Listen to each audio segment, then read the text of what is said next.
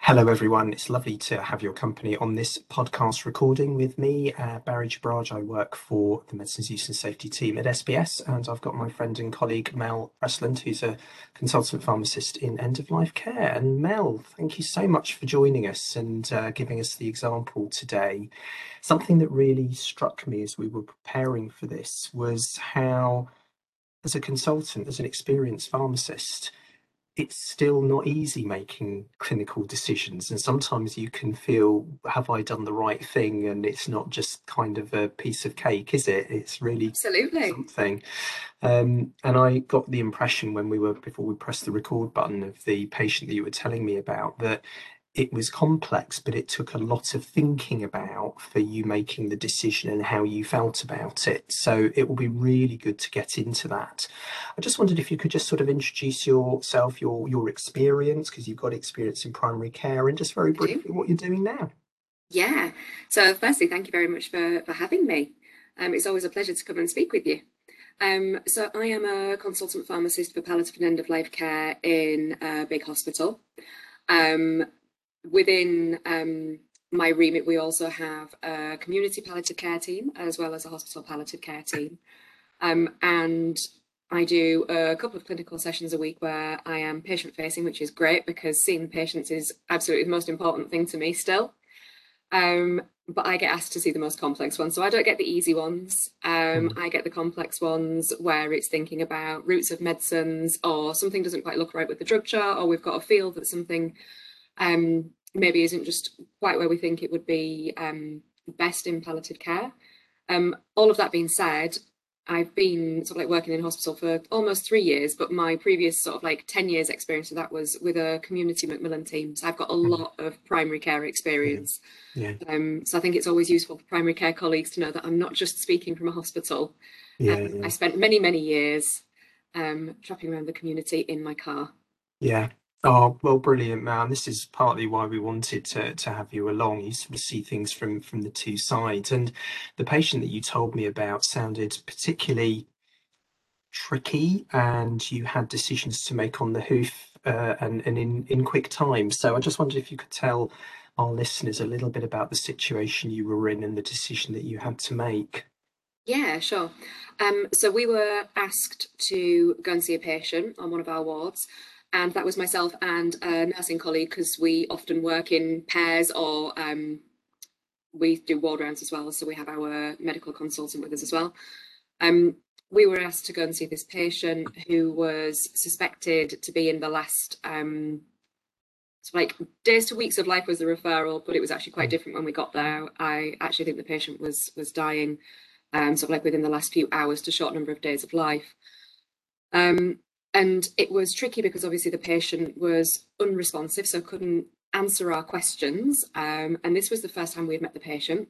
So Mm. it's a little bit more difficult because you can see what's in front of you. So you can use your eyes and your experience and your knowledge to see the person in front of you. But what you can't hear from them is how they feel, Mm. also what is important to them, because I can't decide if pain is a problem. I can look and tell you if somebody looks like they're in pain, but I can't tell you whether that's an issue to the patient Yeah. or whether they're okay with that. There were some family present in the room, so we used them to get some background of how they felt things had been in the last few hours. So had the patient changed, had the PRN medicines that they'd been given been helpful, how long did they last for, but also what was important to the patient from conversations that they'd had Mm. as well.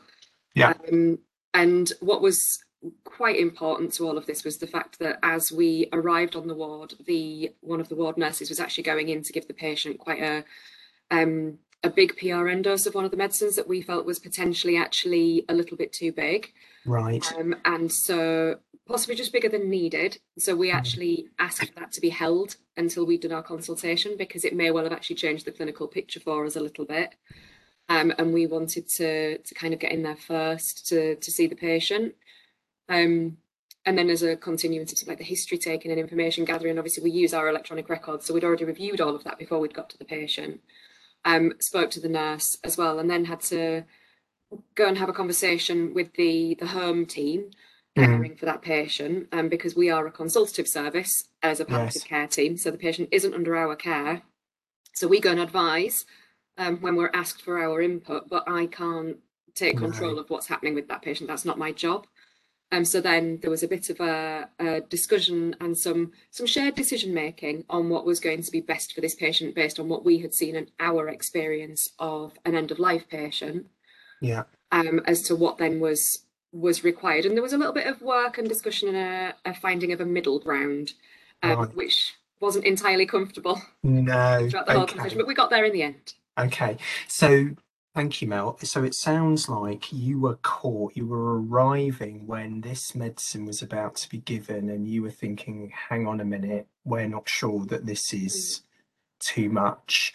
You had a medical team on the ward that you then needed to go. I mean, we talk about intervening, but you needed a discussion with mm. them to put the view. And it was, these things aren't always easy, are they? With, a pharmacist making an intervention with a consultant. So, Mm. what for you were the dilemmas for this case and that decision?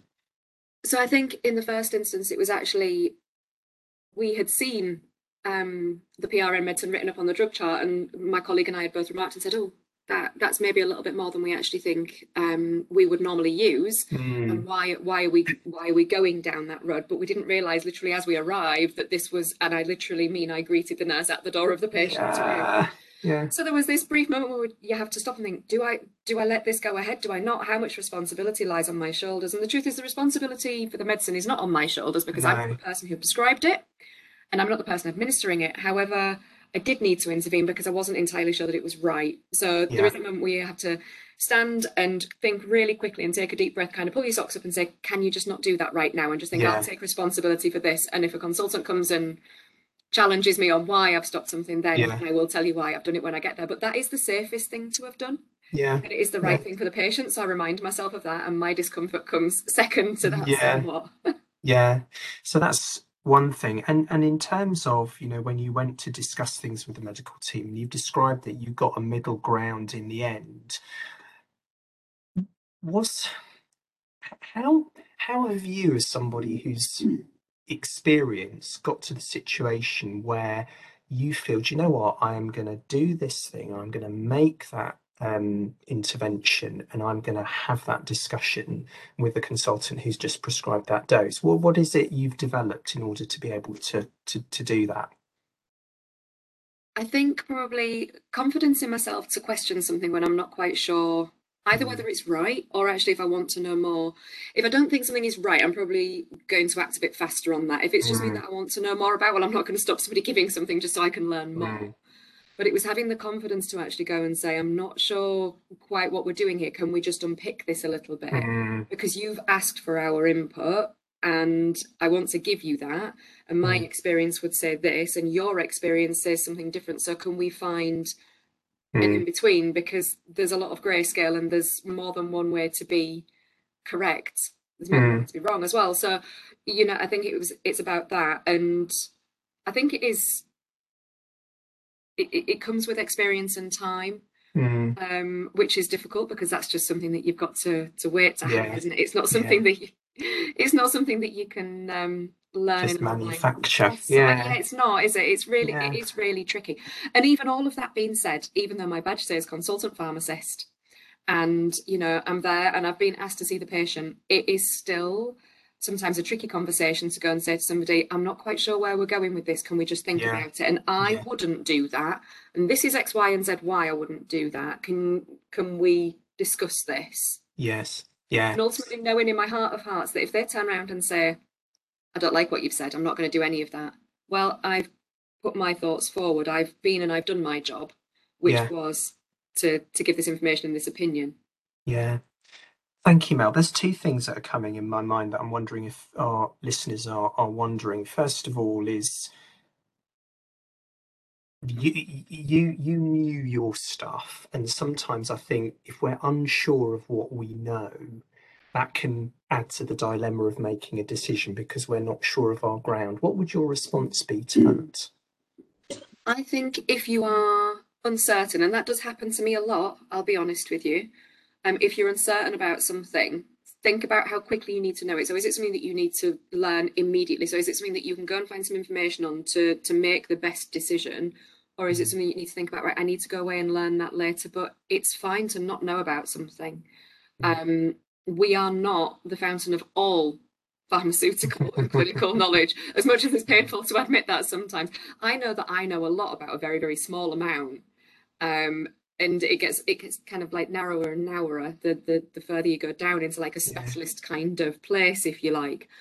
Um, but I think if you're unsure of something, recognize that you don't know it. Go and find out what you need to know. And there are some things that I can also look at and just think, I know that I don't need to know that right now. That's an entirely different thing. yeah. And I will park that and I'll probably add it onto a list of something useful to look up later. But if I don't Mm. need to fill my brain with it right now, I'll leave it.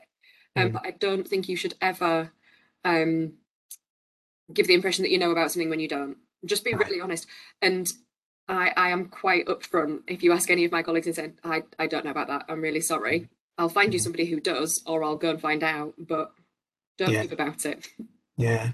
Thank you. I think that's reassuring. And what I'm really hearing here, Mel, is that, you're making yourself vulnerable here in terms of, with all of your experience, it's okay to feel uncomfortable. It's okay to wonder, am I doing the right thing? Have I done the right thing?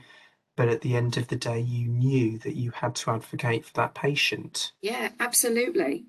And sometimes I think you maybe become more vulnerable the more specialist you get to a degree as well, because people Mm. expect you to have all the answers to everything, and that isn't always, you can't always do that. Mm. Um, but that is entirely a kind of where we are, really. Mm. Sorry, just give me one second. Yeah, yeah, yeah. No, that's absolutely fine. This is real life, Mel. It is. So this is good. And in case you're listening and can't see, we just had somebody who came in, but that's absolutely fine.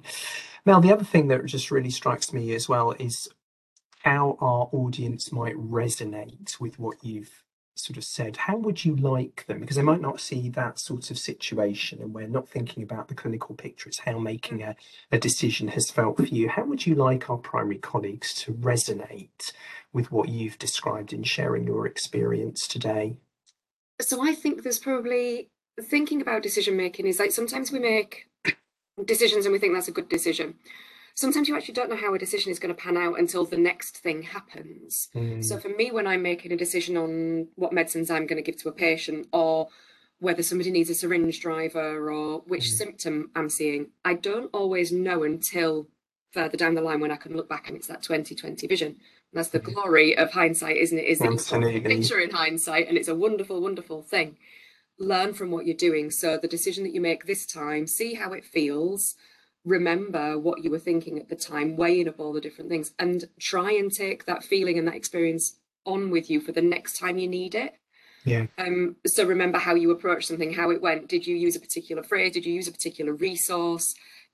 What went well, what didn't, and can you Mm. apply any of that Mm. going forward?